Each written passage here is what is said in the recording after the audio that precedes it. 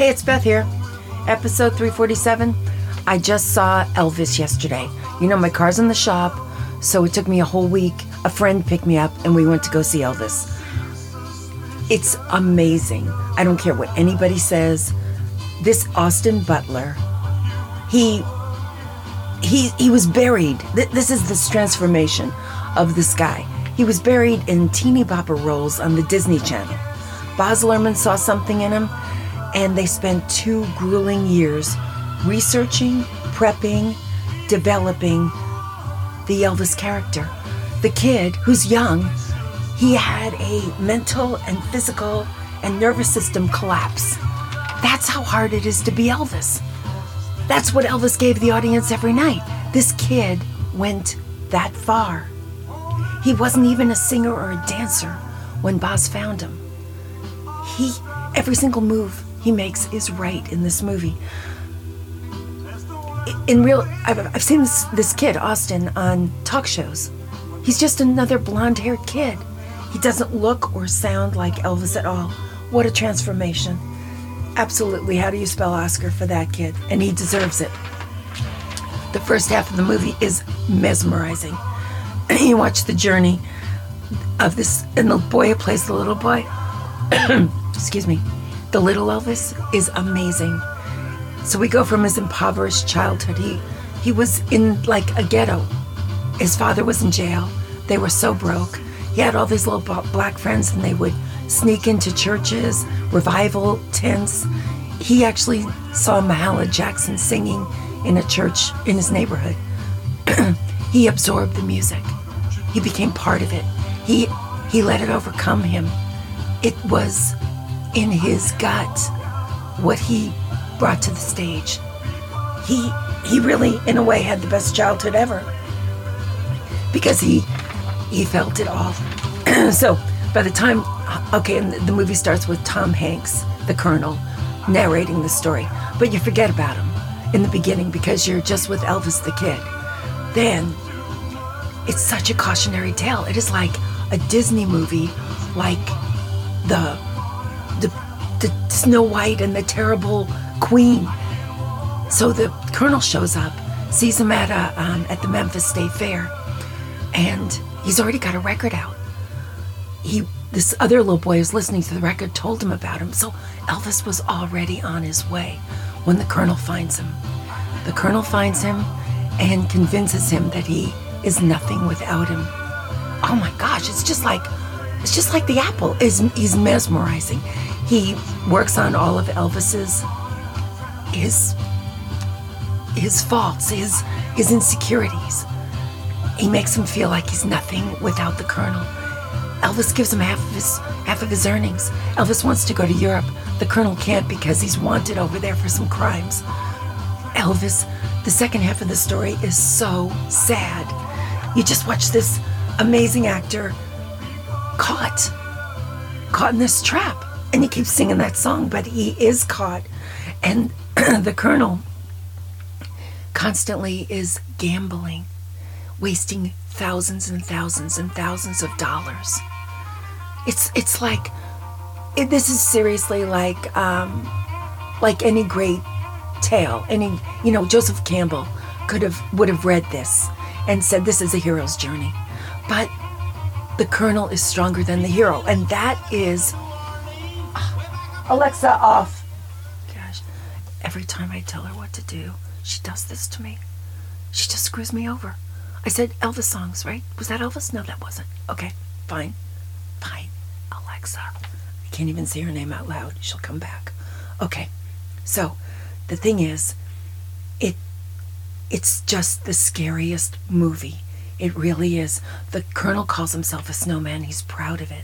He snowed Elvis into believing he was nothing. He signs a 5-year contract. Elvis wants out. It is so sad to watch. This is what... There is evil in the world, and it takes advantage of really talented people. Talented people have insecurities. How do you get on a stage and get in front of 50,000 people when they've all come to see you? Of course, it's easy to play on somebody's insecurities in that situation, and the Colonel is masterful at it. I'd say the makeup artist oh my gosh, was amazing with the Tom Hanks. What I appreciated about Tom Hanks is there was no character development. He was a user. He was a huckster. He was a carny jerk. And he never stopped being that. It was so great. He didn't give Elvis anything that Elvis didn't already have. It's like Dumbo's feather, only it's terrible and it's true. And people don't like the second half because it's tragic, but it's a tragic story. And people think it's too long, and it's not too long. It's just hard to watch, but it's the truth.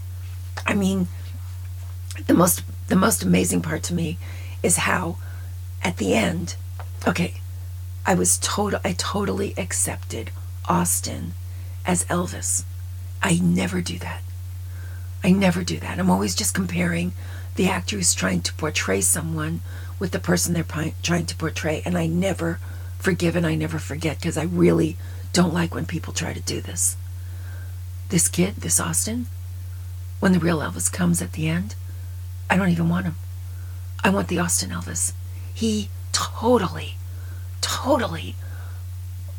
embraced. I mean, I became his story. I let his story be the story. That's how powerful this guy is. I just hope they find other jobs for him. I hope he doesn't go back to Disney or some stupid, dumb movie. The kid is a genius. And Baz Luhrmann did a great job with him. I mean, together, they created a masterpiece.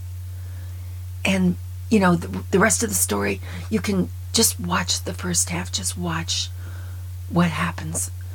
Watch what happens to you while you're watching it, because you become part of the audience. You get all riled up. I was watching everybody, even like grandmothers and little kids. The theater had like 15 people in it, okay? So it was easy to spot them. I looked at them in the beginning, tried to get their feel about it, right? The grandmother was bored. The kid didn't even want to be there, but he ordered so much food that he was happy.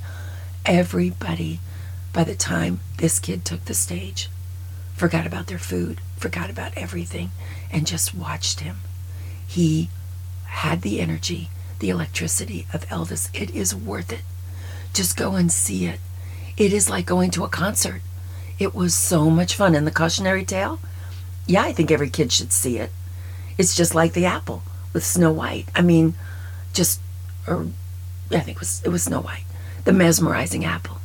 That's what the Colonel is. And I swear, when I was a little kid, that scared me. It scared me that a perfectly sensible girl could be lured like that.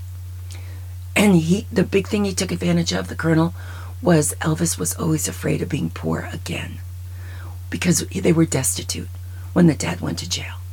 That's all he had to do. He just preyed upon him with that one thing. It wasn't even hard to have Elvis succumb to allowing this man to take 50% of everything he had and force his career in a direction he didn't want to go. It's just so sad. But at the end, it just to see, I'm telling you, it was art. It was actual art. And you never see that in movies. I don't even think many directors are trying anymore.